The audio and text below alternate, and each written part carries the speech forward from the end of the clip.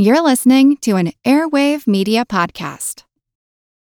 When you need mealtime inspiration, it's worth shopping Kroger, where you'll find over 30,000 mouth-watering choices that excite your inner foodie. And no matter what tasty choice you make, you'll enjoy our everyday low prices, plus extra ways to save, like digital coupons worth over $600 each week. You can also save up to $1 off per gallon at the pump with fuel points. More savings and more inspiring flavors make shopping Kroger worth it every time. Kroger, fresh for everyone. Fuel restrictions apply. Why take one vacation with the family when you could take all of them?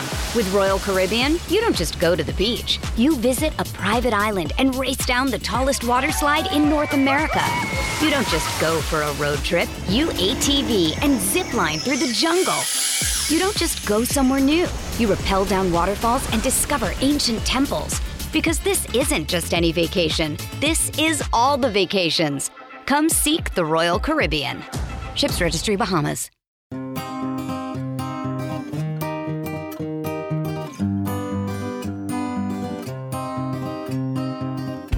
In the old days, you couldn't go very far on a holiday. Your destination was no farther than your legs or a horse's legs could take you. All right, Buttercup. I reckon we've gone a full 15 miles today. So great to get away from it all. Let's set up camp in this exotic valley. Today, there are few spots on the planet that you can't visit, and many more that you can. Travel to Nepal, climb the Himalayas, part way, check. Dive the Great Barrier Reef off Australia, check. Take a selfie with Antarctic penguins, check, check. But maybe your grandchildren and great-grandchildren will consider your earthly itinerary entirely too provincial. Their travel opportunities will include crossing another frontier.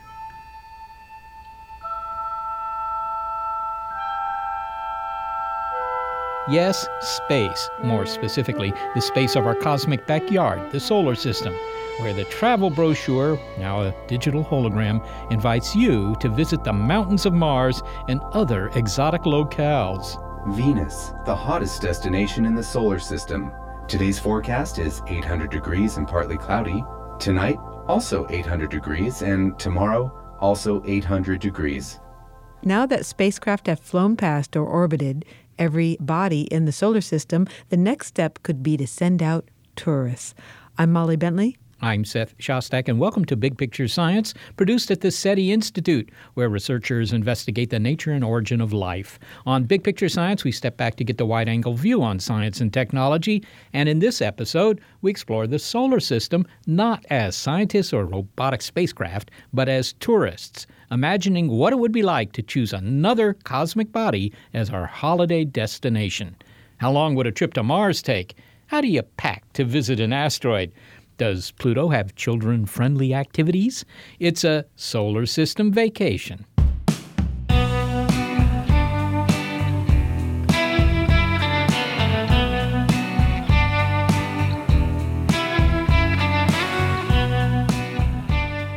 When I was young, back before the invention of the mechanical pencil, a family vacation meant piling my brothers and me into the back of a station wagon, driving Virginia highways from morning till dusk, and spending a few days on a jellyfish-infested beach while the sun turned us cherry red. Was that fun? Well, you have to update your definition of fun, I think. Well, future holidays, that is, those of your grandchildren, whether they be great-great or great-great-great or great-great-great-great, may not be limited to your county, your country, or even your planet. Robotic craft have landed on, orbited, or flown by all the bodies in our solar system. But why should they have all the fun while we watch from our gravity-bound armchairs? Sometime during this century, it might be routine to take a holiday vacation to low Earth orbit, to the moon, or even to our little ruddy buddy Mars. Visits to other destinations in the solar system, like Pluto, well, that's more speculative. But look, this is the first time in history when we have good data on all the major bodies of the solar system. So we invited astronomer Andrew Fracknoy to share with you a thought experiment, one that he routinely gives his Foothill College students. What would it be like to vacation on other bodies of the solar system? We've also asked scientists to weigh in on some of his proposed destinations. For example, is there anything we should remember to pack to hike around dusty, dry Mars? Okay, so here's the question that Andy poses to his astronomy students. How would you plan a honeymoon that's out of this world? This is an exercise I actually give to my students in my planetary astronomy class. After they've studied the planets and moons of the solar system, I ask them to imagine that in the future we're going to have interplanetary tourism. And I give them the little assignment that they are a boutique travel agency out to serve the 1% who can afford these kind of trips. And a young woman comes to them and says, I have a lot of money and I have a sweetheart who's marrying me who loves astronomy and I do too. Where should I go to have a cosmic honeymoon? And then the students are asked to put together a honeymoon tour, once-in-a-lifetime honeymoon tour for this well-to-do couple. Okay, so planning the honeymoon. I mean, a honeymoon, we're talking about 2 weeks. Can you go anywhere in 2 weeks? Well, this is, of course, what we have to imagine. We have to imagine that we have faster travel than we have today. And we also have to imagine that they're well protected in their honeymoon ship because most of these destinations, their first deep breath will be their last deep breath.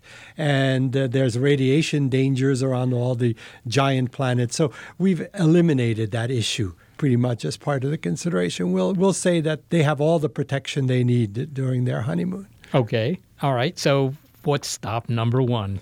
Well, I think first and foremost, you're going to want to go to Mars.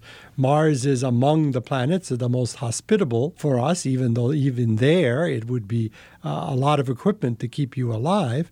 But on Mars, there are some not-to-be-missed tourist opportunities. The first of these is the giant volcano, which we are calling Mount Olympus, home of the gods in Greek mythology. Mount Olympus is 3 times the height of Mount Everest in terms of height, but even more impressive, in terms of how much space the base of the mountain takes up, it's larger than the state of Arizona or the state of Washington, whichever you'd like to have for comparison. So this is an enormous mountain. It's not just climbing you've got to commit yourself to, but going across the distance from the base all the way to the summit. Probably over 100 miles of trekking in the horizontal direction as well as about 15 miles in the vertical direction. So I think you need to train quite a bit, even in lower gravity, to make that trip. You also have to take your own oxygen. You have to take your oxygen, you have to take food and water because there's not going to be any of those available on your way up. And I suspect that the snack bars will be few and far between as you go climbing. I can imagine that it will also be rather cold up there. Yes, now that's the other problem, is that not only is the air made up of 95% carbon dioxide, the stuff we like to breathe out rather than in, but the temperatures are freezing. So you would need to have a very good protective suit with your own atmosphere that's breathable for you attached, and you would need to have quite a bit of thermal protection, particularly if you're going to be spending many days doing the climb. How about other attractions on Mars? Because going up is not the only possibility there, right? There you go. The other one that I think most people will want to go to is Mariner Valley, the great rift system or valley system on Mars, which makes our Grand Canyon look a little bit like a ditch in comparison. This is a system of faults and canyons on Mars which is as long as our country is wide. This is almost exactly the size of the United States from coast to coast. So you have a lot of different opportunities to climb. And like the Grand Canyon, there are steep cliffs, there are avalanches, there's a whole series of interesting geological things you can look at, and it's tremendously varied over the thousands of miles that you can explore. I wonder whether they're going to have donkeys to take you down. Yeah, take you back up, I should say. I suspect the donkeys will be mechanical donkeys rather than living ones because they can't breathe on Mars either. Well, what about a funicular or maybe a cable car up Mount Olympus? Well, there you go. I think, again, the construction costs will be so enormous that for a long time it's going to be foot power or maybe jet power that's going to get the tourists up there. More from Andy throughout the show, but first, Seth, what do you make of his proposed Martian vacation? Well, Mars is a good choice because it's so close. Of course, the moon is closer, but, we've already been to the moon. You start with Mars because it's the planet, it's the world out there that's most like the Earth as far as we know. So the recommendations from Andy, they're good ones. The Mariner Valley, Mount Olympus, Those are two of the most famous features in the solar system. Of course, you want to go there. But it might be good to get a second opinion. And we have one. Laurie Fenton is a planetary scientist who studies the atmosphere of Mars. So, Laurie, Andy gave us an idea what a holiday on Mars would be like. We could climb Mount Olympus or go down into the Mariner Valley. Sounds like great places to get some exercise. Would you really recommend these as a holiday? Well, I would go if I was given the chance. You would? Of course. I've been wanting to go to Mars for decades now. I'll probably always want to go. Well, let's see. Olympus Mons would be a fantastic place to climb, but there are some dangers to it. One is the winds. Being an atmospheric scientist, that's always what I'm thinking about. During the day, you'd have these upslope winds that might help you climb, but at night, that turns around and you get these very strong drainage winds that pour down the slope, and man, you better have a nice tent or some kind of shelter to protect you from that. But the atmosphere is so thin on Mars. Do these winds amount to anything?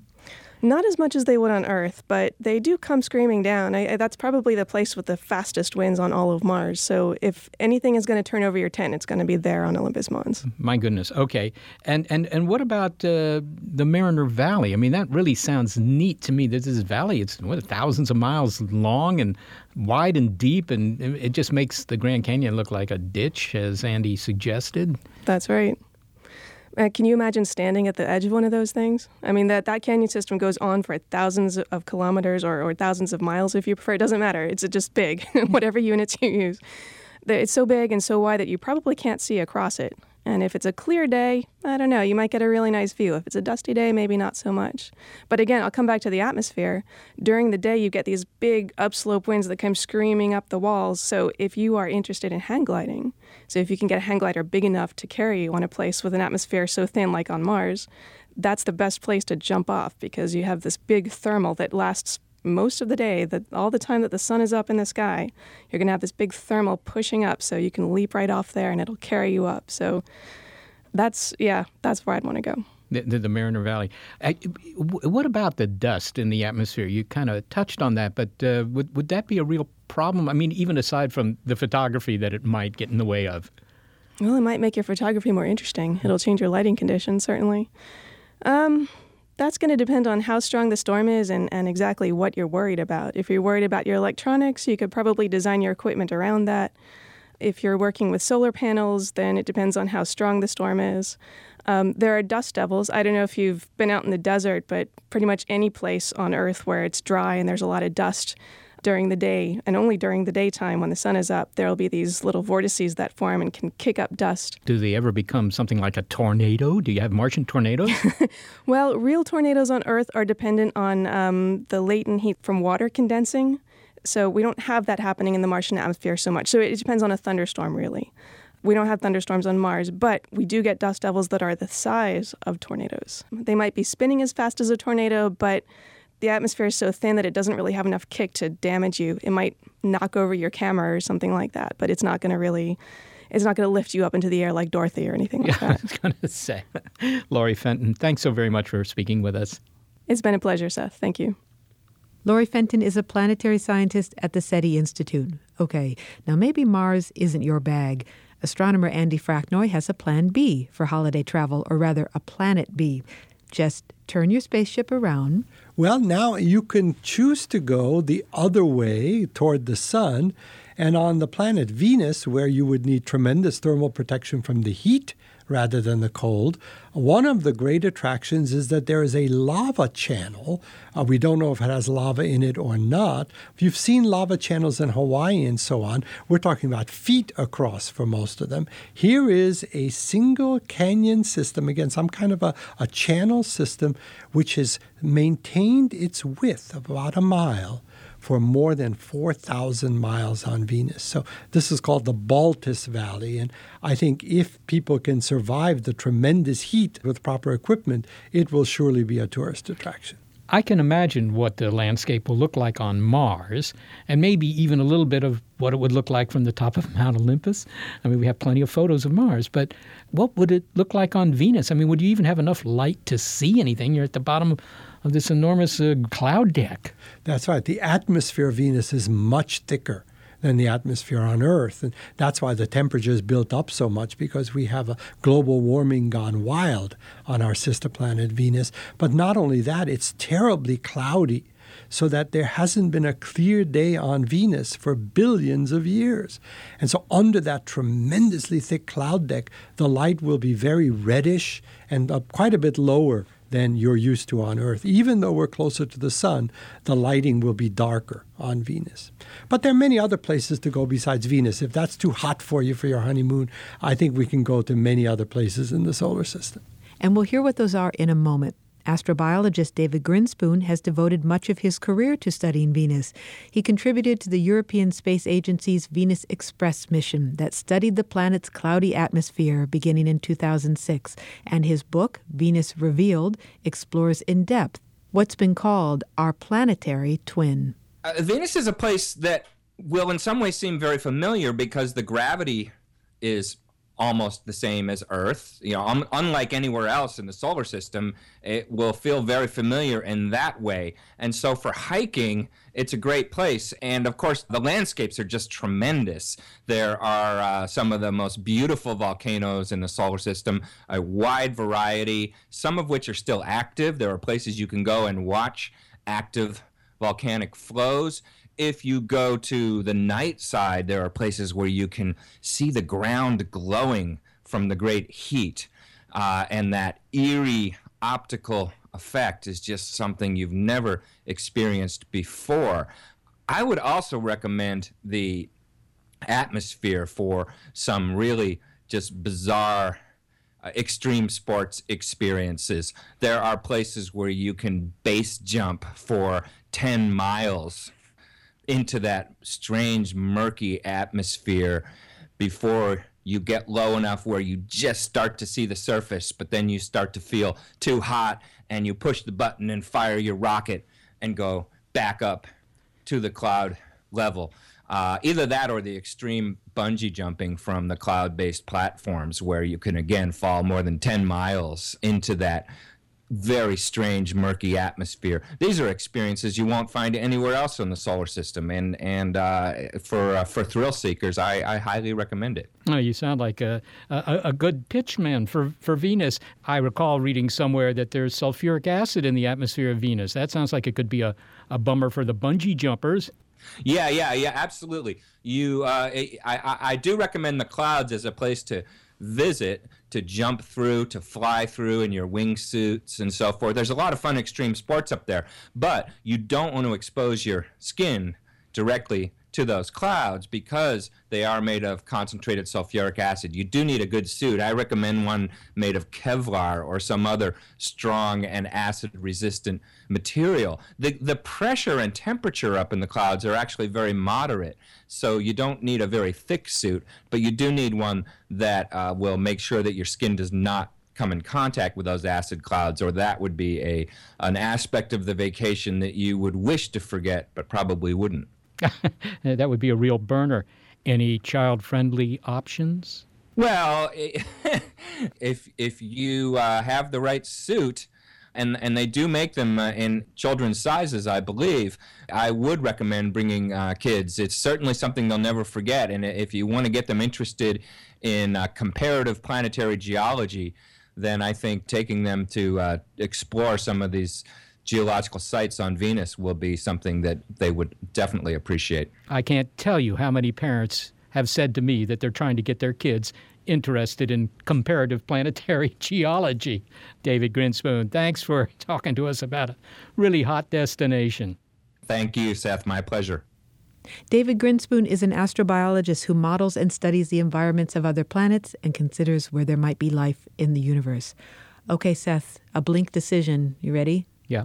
Mars or Venus? Which one would you go to? I go to Venus. Everybody's going to go to Mars. Nobody's going to opt to go to Venus. So I guess that's part of the appeal. And besides, I can envision Mars. I've seen photos. I've not seen many photos of the surface of Venus.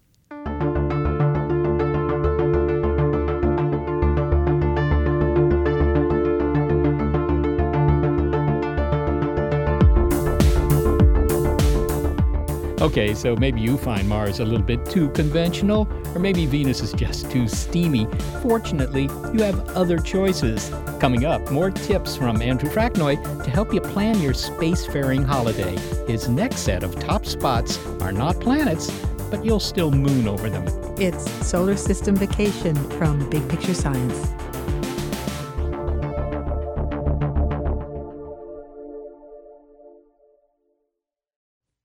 Why take one vacation with the family when you could take all of them?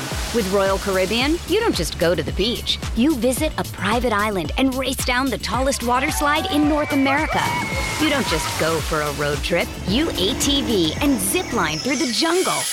You don't just go somewhere new. You rappel down waterfalls and discover ancient temples. Because this isn't just any vacation. This is all the vacations. Come seek the Royal Caribbean. Ships Registry, Bahamas.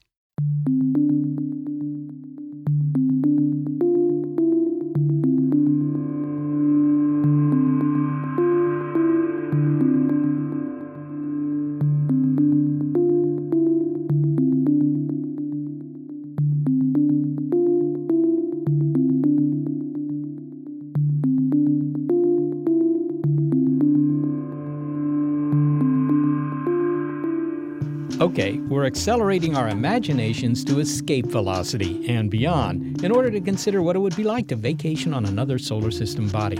So far, we've checked out the brochure recommendations for Mars and Venus, and you might have guessed that they would be recommended as they're the planets closest to us. Everyone will go to Mars like everyone goes to Paris today, especially people living in France. So you're thinking that you want a path less trodden. Let's move to the outer solar system, as there are some big attractions there, and we mean big. But as picturesque as Jupiter and Saturn are, there's no vacationing on those gas giants. It's hard to hike around on thick clouds of methane and ammonia, no matter how much training you've had in extreme sports. But the outer solar system has some other exotic offerings. There are more than 100 moons spinning through its spaces, and some of these moons might be appropriate for your next honeymoon. I don't know how that would compare with the first three, but astronomer Andy Fracknoy gives us his recommendation. So I want to suggest one that maybe is not so well known to your listeners, and that's the greatest lover's leap in the solar system.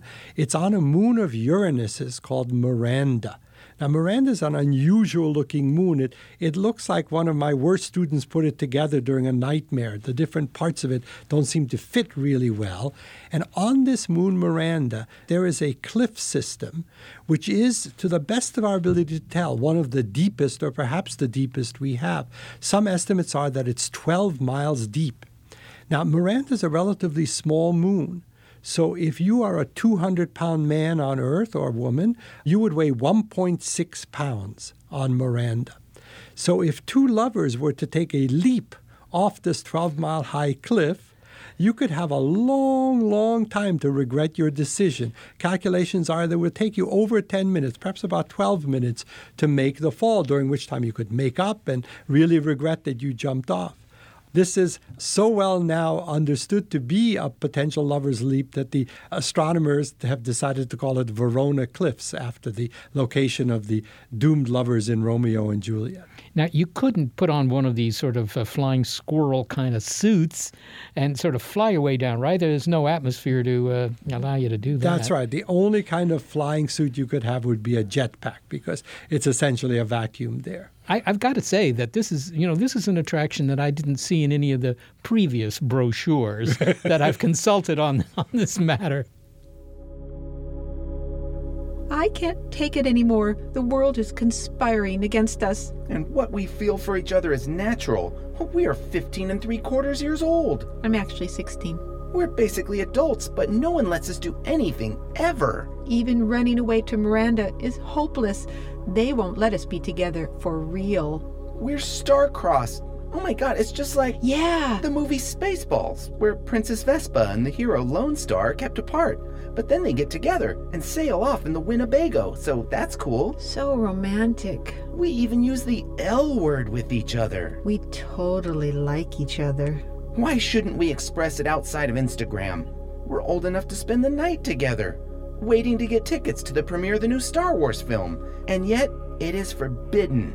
Just the thought that we might sit apart in a movie makes this one part of my stomach hurt. That our deep like for each other is being denied by our parents is not just a trope of popular culture, but really happening. There's only one way to express our teenage angst, hormonal mood swings, and despair at this untenable situation. We will jump off Verona Cliffs. Wait, what? I was thinking we would make out at Miranda Point, but no, jumping off the cliff is a way stronger symbolic statement. On the count of 3. Ready? Yeah. 1, 2, 3, jump! Ah! I've changed my mind. mind. Oh my God. No! What have we done? We aren't falling very fast. I forgot. Gravity on Miranda is way less of that on Earth. There's no atmosphere, so it doesn't even sound like we're falling. What a ripoff. I'm gonna hit the wind sounds app on my phone to make this more real. Hey, look, now I'm falling for you. It's not funny. Because of Miranda's weak gravitational field, we have more than enough time to reflect on the tragic consequences of our forbidden like. If only your parents had lightened up and let us spend the night waiting to get tickets for the movie. But my parents were cool with it. What? Yeah, they trust you, and besides, all the other kids will be there. It's your parents who had the problem. No, they saw the original Star Wars film in 1977. They were totally into our going. My mom even got me some Princess Leia earmuffs. They're in my backpack here. See? Those are cool. Yeah, they go with the new Yoda tattoo on my arm. See? Cool. So we can go to Star Wars The Force Awakens premiere and sit together. Yeah! Wait, no, we can't. Look what we've done. We jumped off a cliff.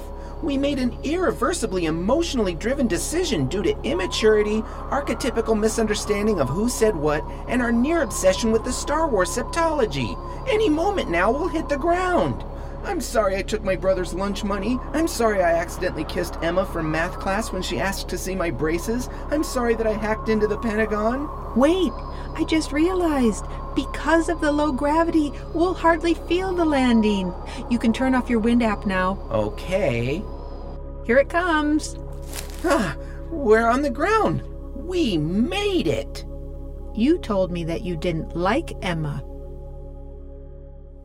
Well, maybe you're not ready to take the leap and visit Miranda, but there are plenty of other moons to choose from. Now, a lot of them are pretty darn cold, but for those who like it hot, there's a moon of Jupiter that is the most volcanically active body in the solar system. Another place that I love is the moon of Jupiter is called Io, which, as you know, may be one of the most dangerous places. Not only is the moon within the radiation belt of Jupiter where your genetic material would get fried, but in addition, this is a moon in a constant state of volcanic eruption. So you never know whether the ground you stand on might erupt in some sort of a terrible cataclysm. But there are volcanoes, there are volcanic jets and geysers on this moon which can push material into space to a height of 180 miles. Imagine a volcanic eruption which goes 180 miles into the sky. The giant volcano called Pele had one of its jets recorded to that height. So if you're a volcano fan, Io, the moon of Jupiter's, is definitely going to be a destination for your tour. And all the sulfur you can eat. That's right. If it had an atmosphere, it would smell like rotten eggs. Andy says that Io is volcanically active. Are there many volcanoes on it? Oh, yeah. According to astronomy lore, Io most resembles a pizza. You have to understand, it's the closest big moon there to Jupiter, and it's being tugged by Jupiter's gravity, but also the gravity of some other, the big moons. And as a result, it's made kind of hot on the inside, and the volcanism is the way it gets rid of all that heat. What would represent the volcanoes on a pizza? Well, maybe particularly hot pepperoni. Oh, so it's the heat of a pizza, not, say, the sausage or the mushrooms that would rise up? Well, I'm not sure how to answer that, except to say my impression is that it was always the appearance, because it's kind of modeled. It's like it's round, and it's got all this kind of structure on it. So the astronomers told you that Io resembled a pizza, and you didn't follow up with a question, in what way does it resemble a pizza? You know what? What was presented to me as conventional wisdom. Who was I to challenge it? If they say it looks like a pizza, hey, it looks like a pizza to me. Do all the other solar system bodies resemble some kind of food? Well, I don't know. There are a couple that are sort of lasagna-like. Name one. I'll get back to you on that. But let me buy some time here for a moment and come back to Io and explain why it's important that this moon looks like a pizza. I mean, not in terms, of course, of it being appetizing to astronomers, but it illustrates something that's actually very common in the universe, and we never even thought about it, 50, 80 years ago, and that is that you can have something like a moon far away from its sun, where you would say, that's going to be one cold place. And it might not be a cold place. The temperatures on Io, if it weren't for all these squishing and squeezing things, would be, minus 300 degrees. And yet it's warm enough to have volcanoes. And that's because of what's called tidal heating, what we just described, the gravitational pulls. But this is a very common thing. And that means there are worlds out there that are, way, way far away from their suns that could have life because they're warm. So when the moon hits your eye like a great pizza pie, it might be the moon Io. Yes, that would be an eye-opener. Well, what about other moons of Jupiter? Well, the next moon out there of Jupiter is Europa. And, that just looked like a white billiard ball for a long time until we got, highly detailed photos from some of the early space missions. So that was, kind of uninteresting compared to a pizza. And unappetizing, unless you put chocolate on it. I don't know how you would eat a white billiard ball. But nonetheless, despite its, if you will, mild appearance, Europa turns out to be a very interesting moon because there's a big ocean underneath that ice, and that might have some life. So people are interested in Europa, even though in photographs it's a kind of dull looking. Now, maybe Venus is like cotton candy because it's sort of steamy fluffy and fluffy. I don't know how fluffy it is. I think that if you're going to go for foodstuffs, the best things to look at are maybe the asteroids because they've got all these strange shapes. They're very seldom round, and they look like peanuts and potatoes and snack foods. So if your mind is on food and you want to find an analog in space, check out the asteroids. I still want to know what in our solar system resembles lasagna. Oh, well, I think it's the same solar system bodies that sort of look like eggplant, but not quite. No, I don't know. Okay, admit it. It wasn't a good comparison. No, I guess maybe lasagna was off base. But, there's some sedimentary deposits on Mars that kind of look like lasagna.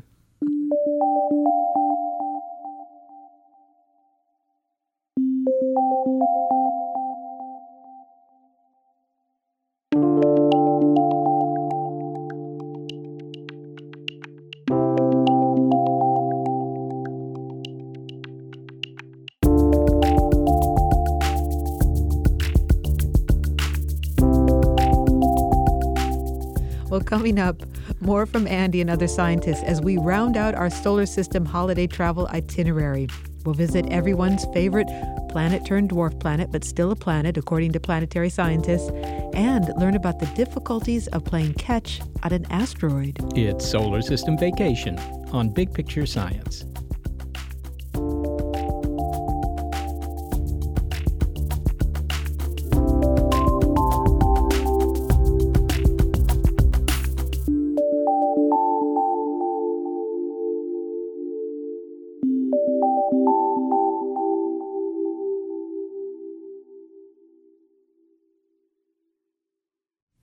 I'm Jane Perlez, longtime foreign correspondent and former Beijing bureau chief for the New York Times. I've been a foreign correspondent in lots of places: Somalia, Indonesia, Pakistan, but nowhere as important to the world as China. I mean, China is not dropping anti-democratic paratroopers into Montana.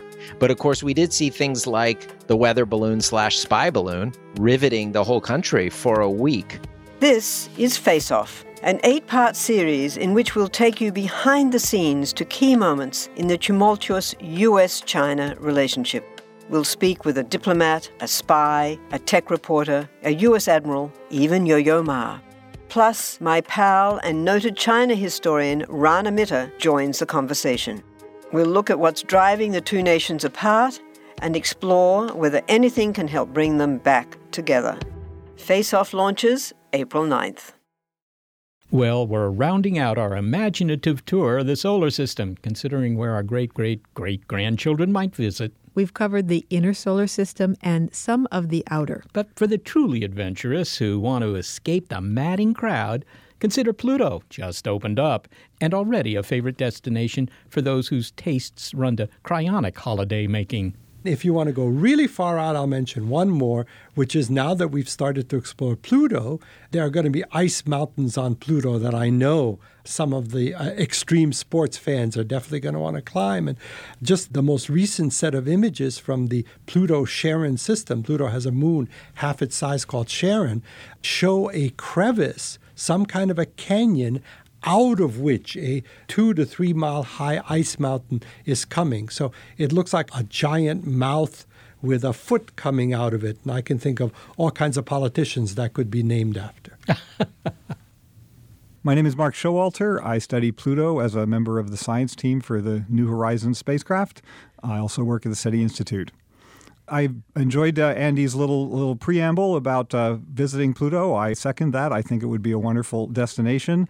I think climbing those ice mountains at the southern end of what's called Tomball Regio would be extraordinary. They're probably more than half the height of Everest when you consider the fact that Everest, although it's 29,000 feet tall, is actually starting from a baseline of about 15,000 feet. So if you were going to climb these ice mountains on Pluto, it would be quite an endeavor. I mean, you would be devoting your entire vacation probably to getting to the peak and coming back down. Yes, well, at least one thing you don't have to worry about is that the air gets thinner because the air is already thin. So you're going to be taking your breathing apparatus with you, I hope. I certainly hope you're going to be dressing warmly because it's probably 50, 60 degrees Kelvin out there. That's incredibly cold. I've seen some posters out on the web about skiing the mountains of Pluto, and the bad news there is that, in fact, the reason ice is slippery on Earth is because when we put a little pressure on it, we get this very thin layer of liquid water, and that's what makes it slippery. Well, that can't happen on Pluto. You don't have it's way too cold, and there's not enough atmosphere for anything liquid to form. So you won't have sledding on the plains of Pluto, and you won't have skiing on the mountains of Pluto. It just doesn't work that way. I was going to ask about the plains, if that would be a nice area to trek across and perhaps use a sled, but you just cross that off the list. You can't use a sled. You can't use a sled. You could certainly have a wheeled cart with big wheels and maybe put your sled dogs inside their little space sled dog suits and traverse the plains. I'm sure it would be magnificent. I mean, this is just a remarkably complex and beautiful world that we've seen now for the first time. The scenery is just breathtaking, and to see it from ground level, I'm sure would be amazing. And by the way, congratulations on the successful mission. Oh, thank you. It's been a highlight of my career. What was one of the biggest surprises from the New Horizons flyby and those images? I think everybody is awestruck by how young the surface of Pluto is. You think about most small bodies in the solar system. Think of Ceres, for example, where there's an orbiter, a NASA orbiter there right now. It's a very interesting object, but it's mostly covered with craters. And when we got our very first high-resolution image of Pluto, it was part of this Sputnik Planum, this big, very bright region, and there was not a single crater to be seen. There's enough atmospheric activity and there is enough weather, in effect, on Pluto that you're essentially depositing layer after layer on top of this plane, covering up any history of craters that might be there. So it's a very, very young surface, and nobody expected that. Now, I'm curious, when you go to Pluto for your holiday and you turn around to take a selfie, okay, now do you have to worry about keeping your back to the sun? How big does the sun look from Pluto? The sun is a very, very small, well, of course, it's very small in the sky. The sun on Pluto is about as bright as a full moon on Earth. So, you probably want to take a flashlight on your trip, amongst other things, and flash photography is probably going to be the thing you want to try.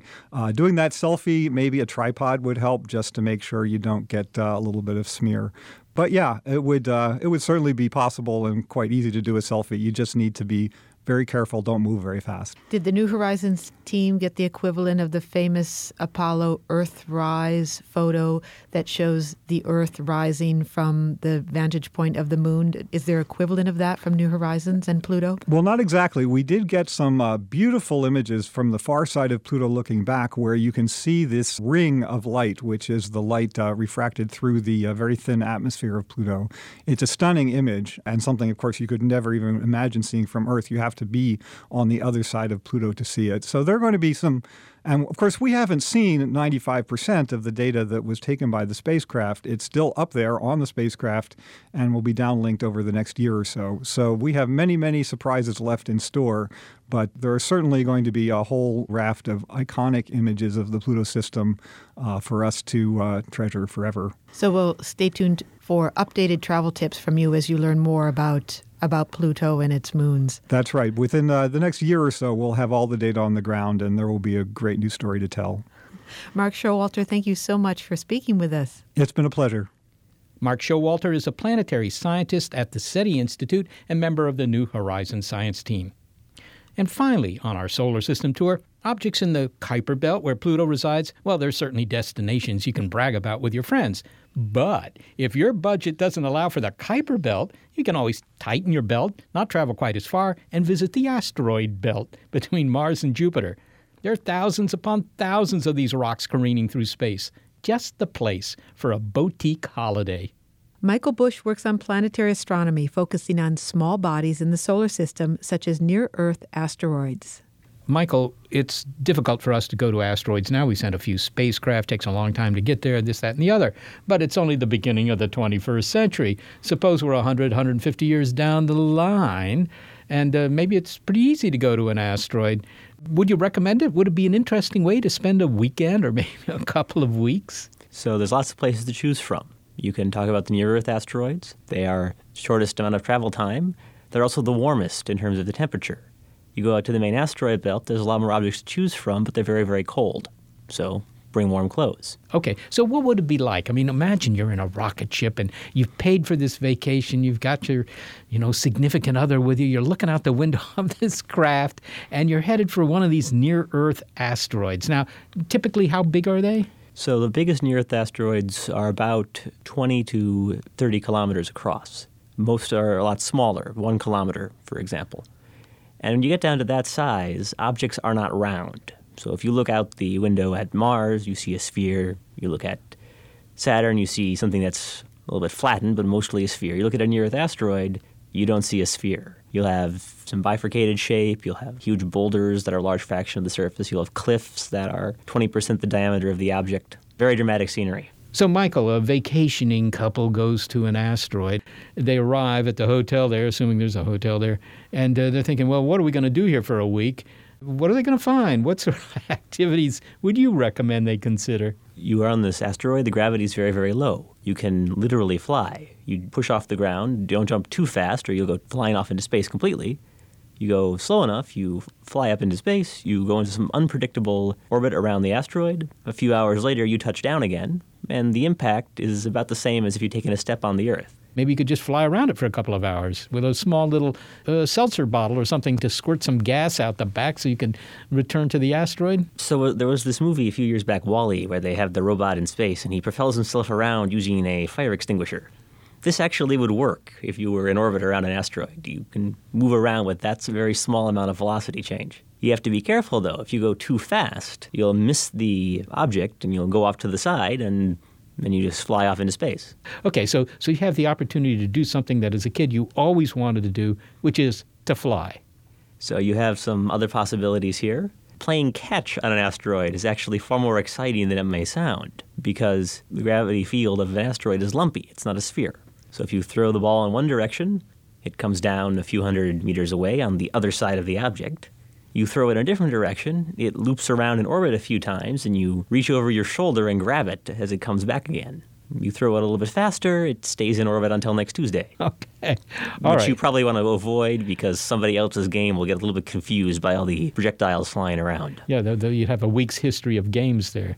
Anything else? I mean, I guess you can just go for a hike. You can hike the whole world in an afternoon, presumably. I'm not sure hiking is the right word here, but you could go outside and sort of rock climb your way around the entire object. I can't say hiking because normal walking doesn't work. You throw yourself into space again. So you hold on with your hands and slowly work your way around the surface. You just sort of crawl your way around. You could do some interesting bouldering. And what about the sites? A lot of asteroids have moons. So you'll have an asteroid a kilometer wide and it has a satellite maybe 2 miles away from it. That's, say, half a mile wide. So you're sitting there on the surface, you look up, and you see this large mountain flying slowly across the sky, occupying, 20 or 30 degrees, which is a lot bigger than anything we have flying in the sky on the Earth. And if you have really good aim, you can jump into space and fly around and land on the moon, and then jump back again. Would a cow be able to do that? I have not considered putting the cow into a spacesuit.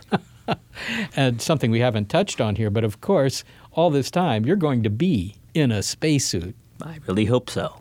So, Michael, is this going to actually happen? Given enough time, it's not going to happen perhaps in our lifetime, but eventually, will tourism to the asteroids be on the agenda for people? So we talk now about sending humans to near-Earth asteroids. It has not happened yet, but it might in the next couple of decades. If space travel continues to become popular, you get a large space-based economy, probably. Would you sign up if you had that opportunity? If I have that decision to make, that is a really good problem to have. Michael Bush, thanks so very much for speaking with us. Thank you. Michael Bush is a planetary astronomer at the SETI Institute. It sounds a little bit weird, but aside from visiting an asteroid, in the deep, deep future, we might actually live there. Famous physicist Freeman Dyson has projected that because these small rocks have everything you really need for a gusto-grabbing lifestyle, humans of the future will actually be camped out largely on the asteroids, as weird as it sounds. But why? Well, they've got what you need, and there's a lot of real estate. If you add up all the acreage on all the asteroids, it turns out to be like 10,000 times as much as we have here on Earth. So if you have a really big population, that's what you do. But what I mean is, why leave Earth? Because you have a big population? Oh, yeah. Yeah, if you don't leave Earth, then you're going to be constrained both in terms of how much space you have, but also, raw materials and things like that. Well, if you were living on an asteroid and you wanted to get back to Earth, could you just wait for it to become a comet and then ride it back to the planet? Well, actually, they're in whatever orbit they're in. So either they're going to come close to the Earth, which might allow you to hitch a ride on some specialized craft and get back home, or they're not. Turning an asteroid into a comet is a bit of a trick. Comets and asteroids are not all that different, of course, but comets usually have more ice, and comets are defined mostly by their tails, actually. And comets, when they get close to the sun, some of that ice spews out as vapor, other gases as well, so you see the tail. But no, if you want to come back home, you just have to hope that it has the right orbit, or you have to have a rocket that's bolted to the side of your asteroid. One of the jobs of NASA is to protect us from asteroids. I don't know that that's their job, actually. Their charter these days is to at least find them all and get their orbits. Now, they so far haven't found anything that looks terribly dangerous. There's small ones all the time that they have yet to get the orbits of. But, they know there are no big ones that are going to hit us in the next couple of decades. That's good news. But they don't keep an eye out for comets.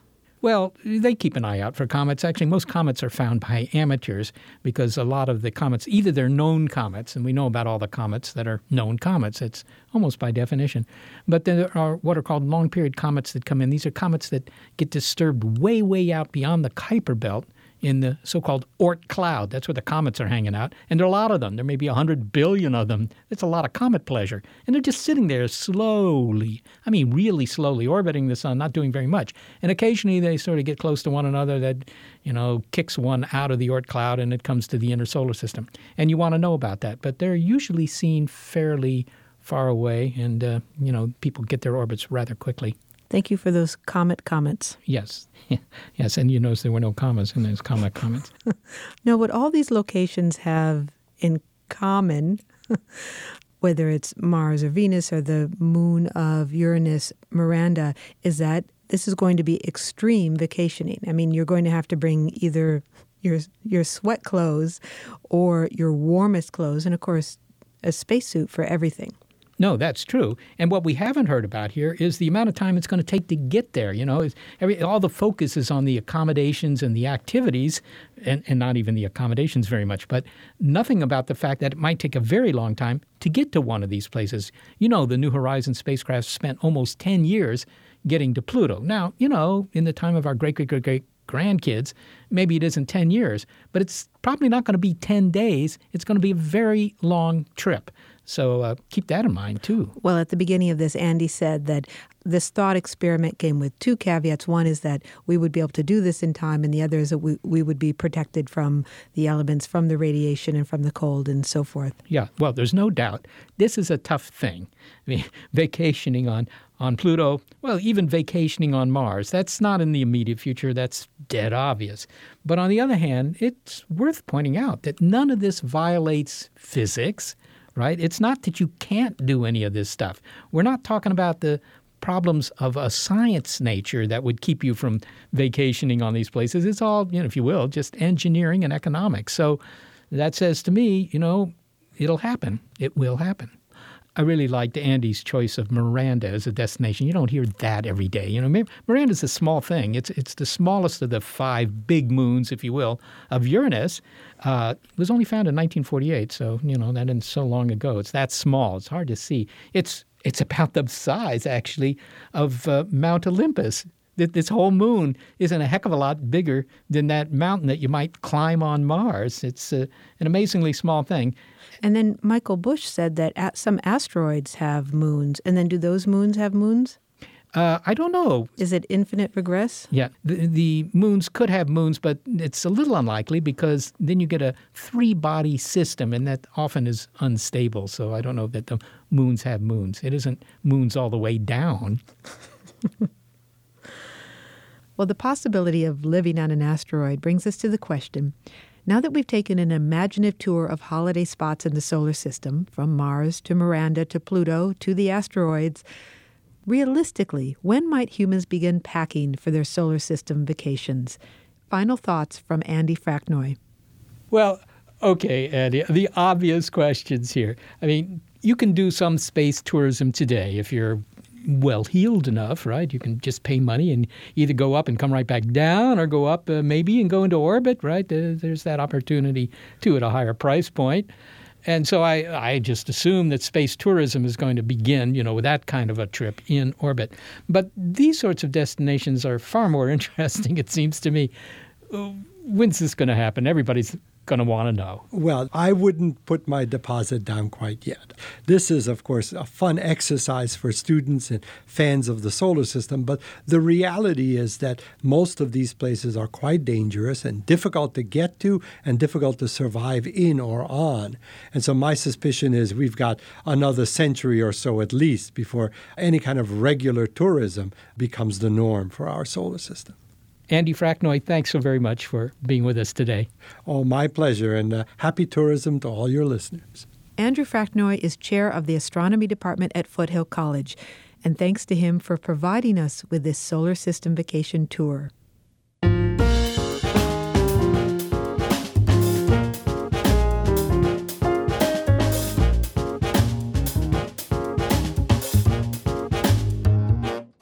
Thanks to the bodies that help produce this show and never go on vacation, Gary Niederhoff and Barbara Vance. Also thanks to financial support from Rena Shulsky-David and Sammy David. Big Picture Science is produced at the SETI Institute, where scientists study the origin and nature of life. And a big thanks also to our listeners. Your ears have been attuned to Solar System Vacation. If you'd like to hear more Big Picture Science, you'll find it on our archive at bigpicturescience.org. And if you're a podcast listener, but you prefer listening to over-the-air radio because it reminds you of all those long drives on your family holidays, well, check out the listing on our website of radio stations that carry the program. And if your local station's not on that list, consider letting them know you like the show. Oh, and have a comment, a criticism, maybe a suggestion? Well, leaven it with some faint praise, and then email it all to bigpicturescience@seti.org.